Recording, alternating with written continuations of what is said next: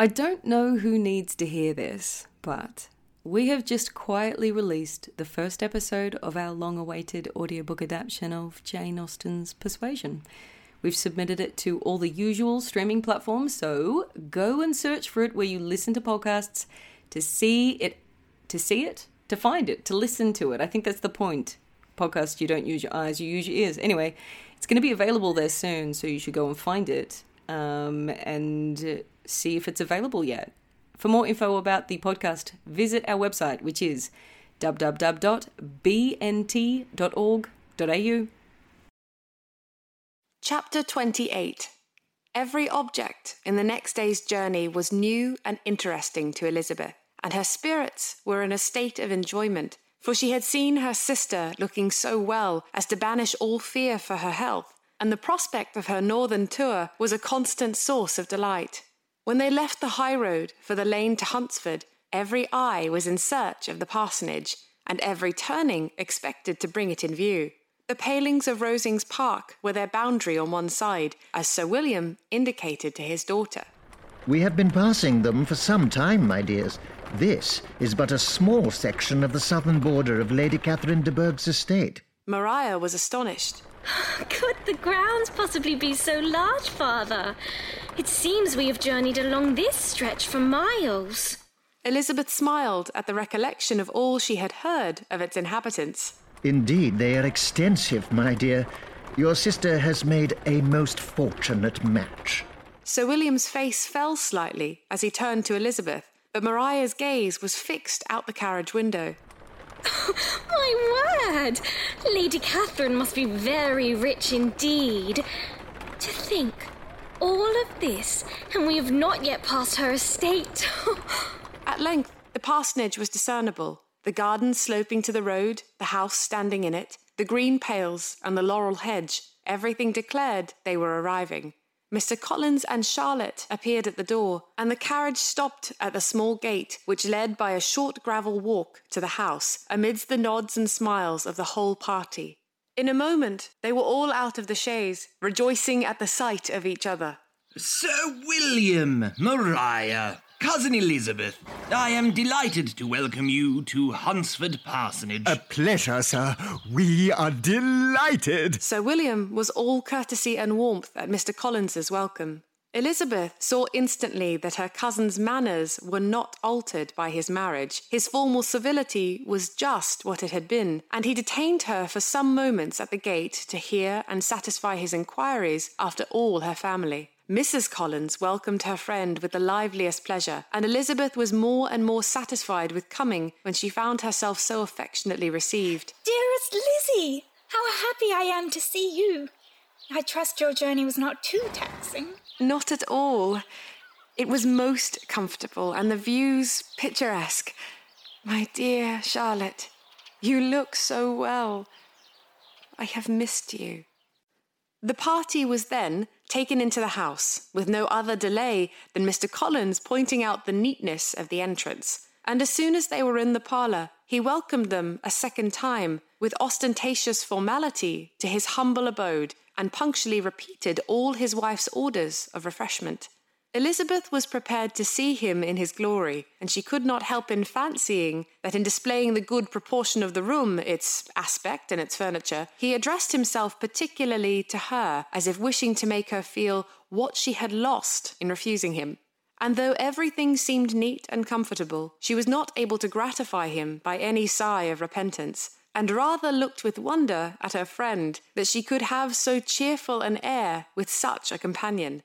When Mr. Collins said anything of which his wife might reasonably be ashamed, which certainly was not unseldom, she involuntarily turned her eye on Charlotte. Once or twice she could discern a faint blush, but in general Charlotte wisely did not hear. After sitting long enough to admire every article of furniture in the room, from the sideboard to the fender, to give an account of their journey and of all that had happened in London, Mr. Collins invited them to take a stroll in the garden, which was large and well laid out, and to the cultivation of which he attended himself. To work in this garden was one of his most respectable pleasures, and Elizabeth admired the command of countenance with which Charlotte talked of the healthfulness of the exercise, and owned she encouraged it as much as possible. Here, leading the way through every walk and crosswalk, and scarcely allowing them an interval to utter the praises he asked for, every view was pointed out with a minuteness which left beauty entirely behind. He could number the fields in every direction, and could tell how many trees there were in the most distant clump. But of all the views which his garden, or which the country or kingdom could boast, none were to be compared with the prospect of Rosings, afforded by an opening in the trees that bordered the park nearly opposite the front of the house. It was a handsome modern building, well situated on rising ground. From his garden, Mr. Collins could have led them round his 2 meadows, but the ladies, not having the shoes to encounter the remains of the white frost, turned back, and while Sir William accompanied him, Charlotte took her sister and friend over the house, extremely well pleased, probably, to have the opportunity of showing it without her husband's help. It was rather small, but well built and convenient, and everything was fitted up and arranged with a neatness and consistency of which Elizabeth gave Charlotte all the credit. When Mr. Collins could be forgotten, there was really an air of great comfort throughout, and by Charlotte's evident enjoyment of it, Elizabeth supposed that he must be often forgotten. She had already learnt that Lady Catherine was still in the country. It was spoken of again while they were at dinner, when Mr. Collins, joining in, observed, "Yes, Miss Elizabeth, you will have the honour of seeing Lady Catherine de Bourgh on the ensuing Sunday at church, and I need not say you will be delighted with her. She is all affability and condescension, and I doubt not but you will be honoured with the some portion of her notice when service is over. I have scarcely any hesitation in saying she will include you and my sister Maria in every invitation with which she honours us during your stay here. Her behaviour to my dear Charlotte is charming. We dine at Rosings twice every week, and are never allowed to walk home. Her ladyship's carriage is regularly ordered for us. I should say one of her ladyship's carriages, for she has several." Lady Catherine is a very respectable, sensible woman indeed, and a most attentive neighbour. "Very true, my dear Charlotte. That is exactly what I say. She is the sort of woman whom one cannot regard with too much deference." The evening was spent chiefly in talking over Hertfordshire news, and telling again what had already been written. And when it had closed, Elizabeth, in the solitude of her chamber, had to meditate upon Charlotte's degree of contentment, to understand her address in guiding and composure in bearing with her husband, and to acknowledge that it was all done very well. She had also to anticipate how her visit would pass, the quiet tenor of their usual employments, the vexatious interruptions of Mr. Collins, and the gaieties of their intercourse with Rosings. A lively imagination soon settled it all. About the middle of the next day, as she was in her room getting ready for a walk, a sudden noise below seemed to speak the whole house in confusion, and after listening a moment, she heard somebody running upstairs in a violent hurry and calling loudly after her. She opened the door and met Maria in the landing place, who, breathless with agitation, cried out, Lizzie! Oh, my dear Eliza! Pray, make haste and come into the dining room, for there is such a sight to be seen. I will not tell you what it is.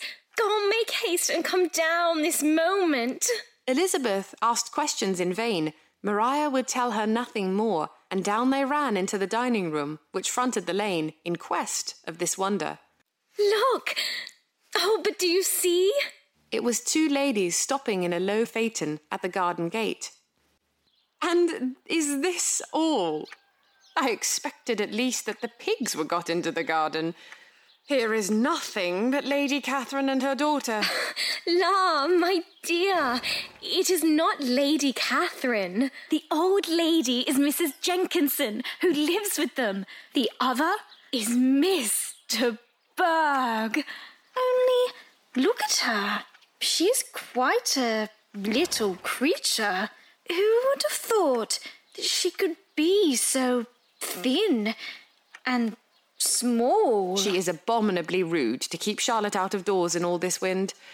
Why does she not Come in. Oh, Charlotte says she hardly ever does. It is the greatest of favours when Mr. Berg comes in. Oh, I like her appearance. She looks sickly and cross. Yes, she will do for him very well. She will make him a very proper wife. Who, Eliza? Whatever can you mean? But Elizabeth merely smiled. Mr. Collins and Charlotte were both standing at the gate in conversation with the ladies, and Sir William, to Elizabeth's high diversion, was stationed in the doorway, in earnest contemplation of the greatness before him, and constantly bowing whenever Mr. Berg looked that way. At length there was nothing more to be said. The ladies drove on, and the others returned into the house. Mr. Collins no sooner saw the two girls than he began congratulating them on their good fortune, which Charlotte explained. Lady Catherine has requested our presence. We are to attend her tomorrow evening, for she has asked us to dine with her. Chapter 29. Mr. Collins's triumph in consequence of this invitation was complete. The power of displaying the grandeur of his patroness to his wondering visitors, and of letting them see her civility towards himself and his wife, was exactly what he had wished for, and that an opportunity of doing it should be given so soon was such an instance of Lady Catherine's condescension as he knew not how to admire enough. I confess that I should not have been at all surprised by her ladyship's asking us on Sunday to drink tea and spend the evening at Rosings. I rather expected, from my knowledge of her affability, that it would happen. But who could have foreseen such an attention as this? Who could have imagined that we should receive an invitation to dine there, an invitation, moreover, including the whole party, so immediately after your arrival? I am the less surprised at what has happened from that knowledge of what the manners of the great really are, which my situation in life has allowed me to acquire. About the court, such instances of elegant breeding are not uncommon. Scarcely anything was talked of the whole day or the next morning but their visit to Rosings. Mr. Collins was carefully instructing them in what they were to expect, that the sight of such rooms, so many servants, and so splendid a dinner might not wholly overpower them.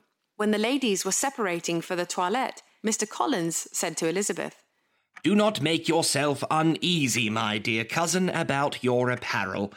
Lady Catherine is far from requiring that elegance of dress in us which becomes herself and her daughter. I would advise you merely to put on whatever of your clothes is superior to the rest. There is no occasion for anything more.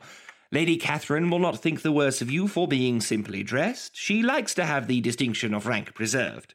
While they were dressing, he came 2 or 3 times to their different doors to recommend their being quick, as Lady Catherine very much objected to be kept waiting for her dinner. Such formidable accounts of her ladyship and her manner of living quite frightened Maria Lucas, who had been little used to company, and she looked forward to her introduction at Rosings with as much apprehension as her father had done to his presentation at St. James's. Oh, I hardly know what to think. Oh, but this dress is so very plain. Oh, how I wish I had thought to bring a finer dress and bonnet. As the weather was fine, they had a pleasant walk of about half a mile across the park. Every park has its beauty and its prospects, and Elizabeth saw much to be pleased with, though she could not be in such raptures as Mr. Collins expected the scene to inspire, and was but slightly affected by his enumeration of the windows in the front of the house, and his relation of what the glazing altogether had originally cost Sir Louis de Bourgh. When they ascended the steps to the hall, Maria's alarm was every moment increasing. Do you suppose Lady Catherine shall speak to me? Oh, heavens! I cannot imagine what I might say in return. And even Sir William Lucas did not look perfectly calm. Elizabeth's courage did not fail her.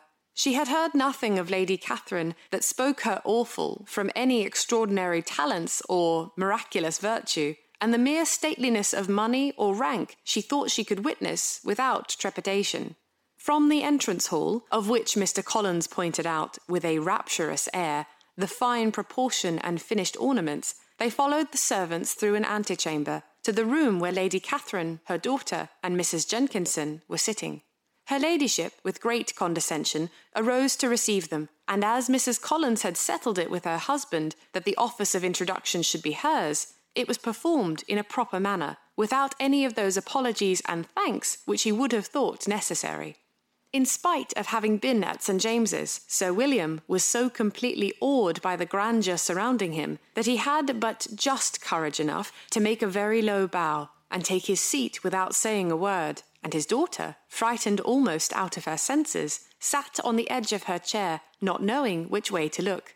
Elizabeth found herself quite equal to the scene, and could observe the three ladies before her composedly. Lady Catherine was a tall, large woman, with strongly marked features, which might once have been handsome. Her air was not conciliating, nor was her manner of receiving them such as to make her visitors forget their inferior rank. She was not rendered formidable by silence, but whatever she said was spoken in so authoritative a tone as marked her self-importance, and brought Mr. Wickham immediately to Elizabeth's mind, and from the observation of the day altogether, she believed Lady Catherine to be exactly what he had represented. When, after examining the mother, in whose countenance and deportment she soon found some resemblance of Mr. Darcy, she turned her eyes on the daughter. She could almost have joined in Maria's astonishment at her being so thin and so small. There was neither in figure nor face any likeness between the ladies. Mr. Berg was pale and sickly. Her features, though not plain, were insignificant, and she spoke very little, except in a low voice to Mrs. Jenkinson, in whose appearance there was nothing remarkable, and who was entirely engaged in listening to what she said, and placed a screen in the proper direction before her eyes. After sitting a few minutes, they were all sent to one of the windows to admire the view, Mr. Collins attending them to point out its beauties, and Lady Catherine kindly informing them that it was much better worth looking at in the summer. The dinner was exceedingly handsome, and there were all the servants and all the articles of plate which Mr. Collins had promised, and, as he had likewise foretold, he took his seat at the bottom of the table, by her ladyship's desire, and looked as if he felt that life could furnish nothing greater. He carved and ate and praised with delighted alacrity, and every dish was commended, first by him and then by Sir William, who was now enough recovered to echo whatever his son-in-law said, in a manner which Elizabeth wondered Lady Catherine could bear. But Lady Catherine seemed gratified by their excessive admiration, and gave most gracious smiles, especially when any dish on the table proved a novelty to them. The party did not supply much conversation. Elizabeth was ready to speak whenever there was an opening, but she was seated between Charlotte and Mr. Berg, the former of whom was engaged in listening to Lady Catherine, and the latter said not a word to her all dinner time. Mrs. Jenkinson was chiefly employed in watching how little Mr. Berg ate, pressing her to try some other dish, and fearing that she was indisposed. Maria thought speaking out of the question, and the gentlemen did nothing but eat and admire. When the ladies returned to the drawing-room, there was little to be done but to hear Lady Catherine talk, which she did without any intermission till coffee came in, delivering her opinion on every subject in so decisive a manner as proved that she was not used to having her judgment controverted. She inquired into Charlotte's domestic concerns familiarly and minutely, gave her a great deal of advice as to the management of them all, told her how everything ought to be regulated in so small a family as hers, and instructed her as to the care of her cows and her poultry. Elizabeth found that nothing was beneath this great lady's attention which could furnish her with an occasion of dictating to others. In the intervals of her discourse with Mrs. Collins, she addressed a variety of questions to Maria and Elizabeth, but especially to the latter, of whose connections she knew the least, and who she observed to Mrs. Collins was a very genteel, pretty kind of girl. How many sisters have you, Miss Bennet? I have 4 sisters, Lady Catherine. Are they older or younger than yourself? I am the second. Well, are they handsome? Yes, Mum, they are indeed. Elizabeth smiled fondly.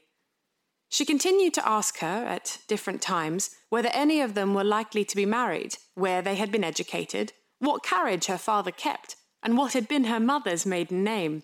Elizabeth felt all the impertinence of her questions, but answered them very composedly. Lady Catherine then observed, "Your father's estate is entailed on Mr. Collins, I think." She then turned to address Charlotte. "For your sake, I am glad of it. Otherwise, I see no occasion for entailing estates from the female line. It was not thought necessary in Sir Louis de Bourgh's family. Do you play and sing, Miss Bennet?" A little. "Oh. Some time or other we shall be happy to hear you. Our instrument is a capped one, probably superior to... You shall try it some day. Do your sisters play and sing?" One of them does. "Why did you not all learn? You all ought to have learned. The Miss Webbs all play, and their father's not so good an income as yours. Do you draw?" No, not at all. "What? None of you?" Not one. "That is very strange. But I suppose you had no opportunity. Your mother should have taken you to town every spring for the benefit of masters." My mother would have had no objection, but my father hates London. "Has your governess left you?" We never had a governess. "No governess? How was that possible? 5 daughters, brought up in a home without a governess. I've never heard of such a thing. Your mother must have been quite a slave to your education." Elizabeth could hardly help smiling as she assured her that had not been the case. "Not as your ladyship might imagine." "Then who taught you? Who attended to you? Without a governess, you must have been neglected." Compared to some families, I believe we were. But such of us as wished to learn never wanted the means. We were always encouraged to read, and had all the masters that were necessary. Those who chose to be idle certainly might. "I no doubt, but that is what a governess will prevent. And if I had known your mother, I should have advised her most strenuously to engage one. I always say that nothing is to be done in education without steady and regular instruction, and nobody but a governess can give it. It is wonderful how many families I have been the means of supplying in that way. I am always glad to get a young person well placed out.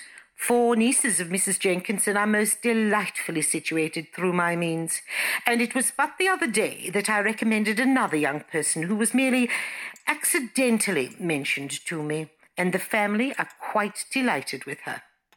Mrs. Collins, did I tell you of Lady Metcalfe's calling yesterday to thank me? She finds Miss Pope a treasure. 'Lady Catherine,' she said, 'you have given me a treasure.' Are any of your younger sisters out, Miss Bennet?" Yes, ma'am, all. "All? What, all 5 out at once? Very odd. And you only the second. The younger ones out before the elder ones are married. Your younger sisters must be very young." Yes, my youngest is not 16. Perhaps she is full young to be much in company. But really, ma'am, I think it would be very hard upon younger sisters that they should not have their share of society and amusement because the elder have not the means or inclination to marry early. The last-born has as good a right to the pleasures of youth as the first-born, and to be kept back on such a motive, I think it would not be very likely to promote sisterly affection or delicacy of mind." "Upon my word, you give your opinion very decidedly for so young a person. Pray, what is your age?" "With 3 young sisters grown up, your ladyship can hardly expect me to own it." Lady Catherine seemed quite astonished at not receiving a direct answer, and Elizabeth suspected herself to be the first creature who had ever dared to trifle with so much dignified impertinence. "You cannot be more than 20, I am sure. Therefore you need not conceal your age." "I am not 21. When the gentlemen had joined them and tea was over, the card tables were placed. Lady Catherine, Sir William, and Mr. and Mrs. Collins sat down to quadrille, and, as Mr. Berg chose to play at casino, the two girls had the honour of assisting Mrs. Jenkins to make up her party. Their table was superlatively stupid. Scarcely a syllable was uttered that did not relate to the game, except when Mrs. Jenkinson expressed her fears of Mr. Berg's being too hot or too cold, or having too much or too little light. A great deal more passed at the other table. Lady Catherine was, generally speaking, stating the mistakes of the three others, or relating some anecdote of herself. Mr. Collins was employed in agreeing to everything her ladyship said, thanking her for every fish he won, and apologising if he thought he won too many. Sir William did not say much. He was storing his memory with anecdotes and noble names. When Lady Catherine and her daughter had played as long as they chose, the tables were broken up, and the carriage was offered to Mrs. Collins, gratefully accepted and immediately ordered. The party then gathered round the fire to hear Lady Catherine determine what weather they were to have on the morrow.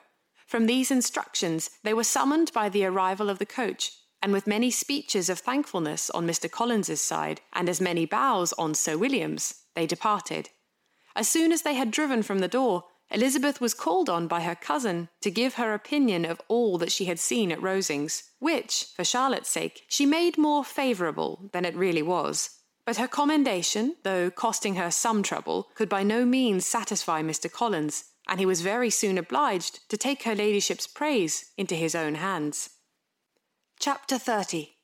Sir William stayed only a week at Hunsford, but his visit was long enough to convince him of his daughter's being most comfortably settled, and of her possessing such a husband and such a neighbour as were not often met with.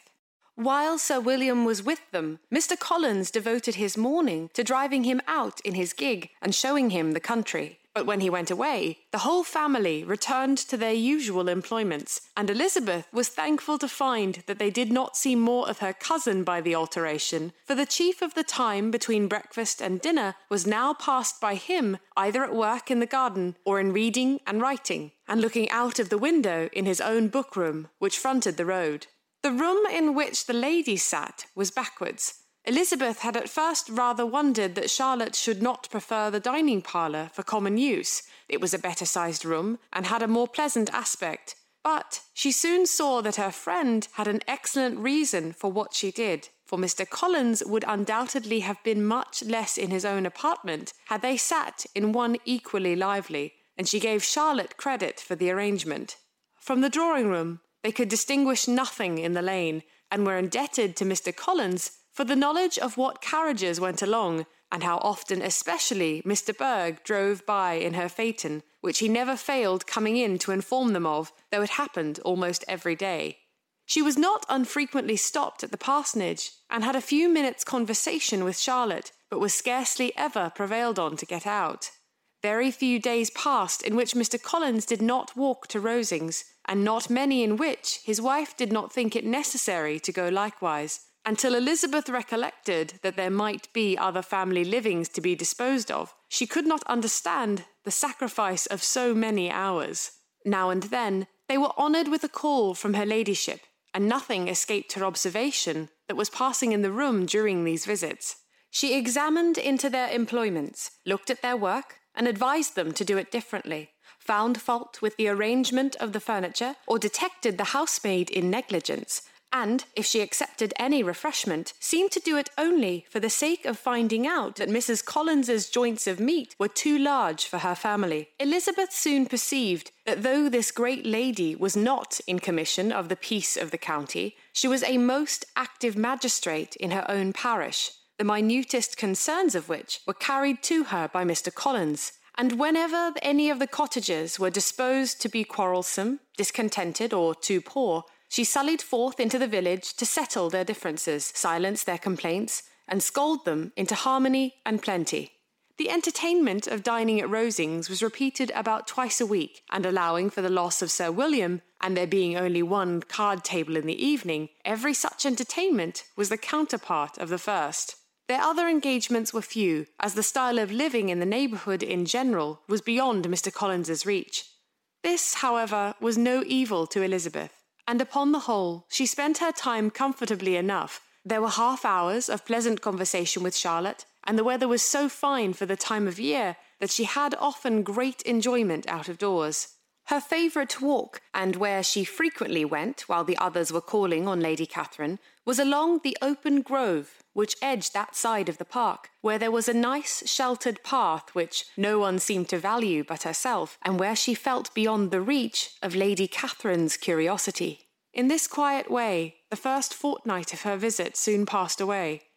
Easter was approaching, and the week preceding it was to bring an addition to the family at Rosings, in which so small a circle must be important. Elizabeth had heard soon after her arrival that Mr. Darcy was expected there in the course of a few weeks, and though there were not many of her acquaintances whom she did not prefer, his coming would furnish one comparatively new to look at in their Rosings parties, and she might be amused in seeing how hopeless Miss Bingley's designs on him were by his behaviour to his cousin, for whom he was evidently destined by Lady Catherine, who talked of his coming with the greatest satisfaction, spoke of him in terms of the highest admiration, and seemed almost angry to find that he had already been frequently seen by Miss Lucas and herself. His arrival was soon known at the parsonage, for Mr. Collins was walking the whole morning within view of the lodges opening into Hunsford Lane, in order to have the earliest assurance of it, and after making his bow as the carriage turned into the park, hurried home with the great intelligence. On the following morning he hastened to Rosings to pay his respects. There were 2 nephews of Lady Catherine to require them, for Mr. Darcy had brought with him a Colonel Fitzwilliam, the younger son of his uncle, and, to the great surprise of all the party, when Mr. Collins returned, the gentleman accompanied him. Charlotte had seen them from her husband's room crossing the road, and immediately running into the other, told the girls what an honour they might expect, adding, I may thank you, Eliza, for this piece of civility. Mr. Darcy would never have come so soon to wait upon me.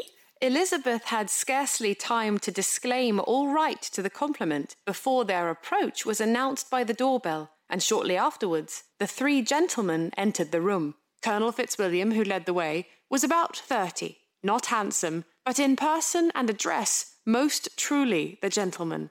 Mr. Darcy looked just as he had been used to look in Hertfordshire, paid his compliments, with his usual reserve, to Mrs. Collins, and, whatever might be his feelings towards her friend, met her with every appearance of composure.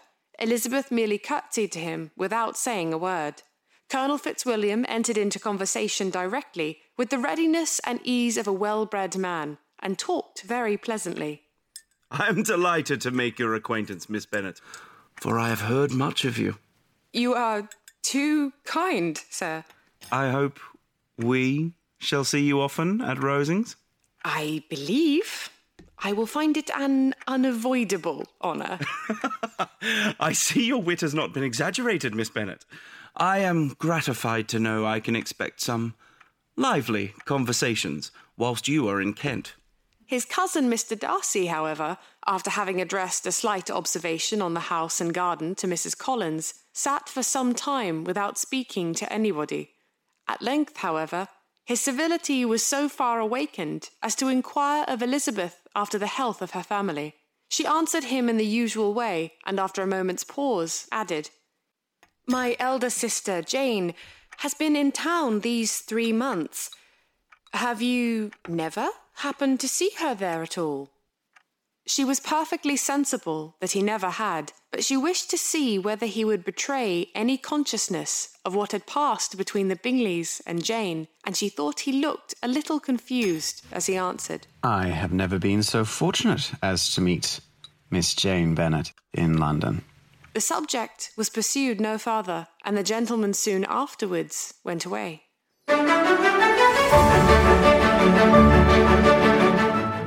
Thank you for joining us for another episode of Ballarat National Theatre's adaptation of Pride and Prejudice by Jane Austen.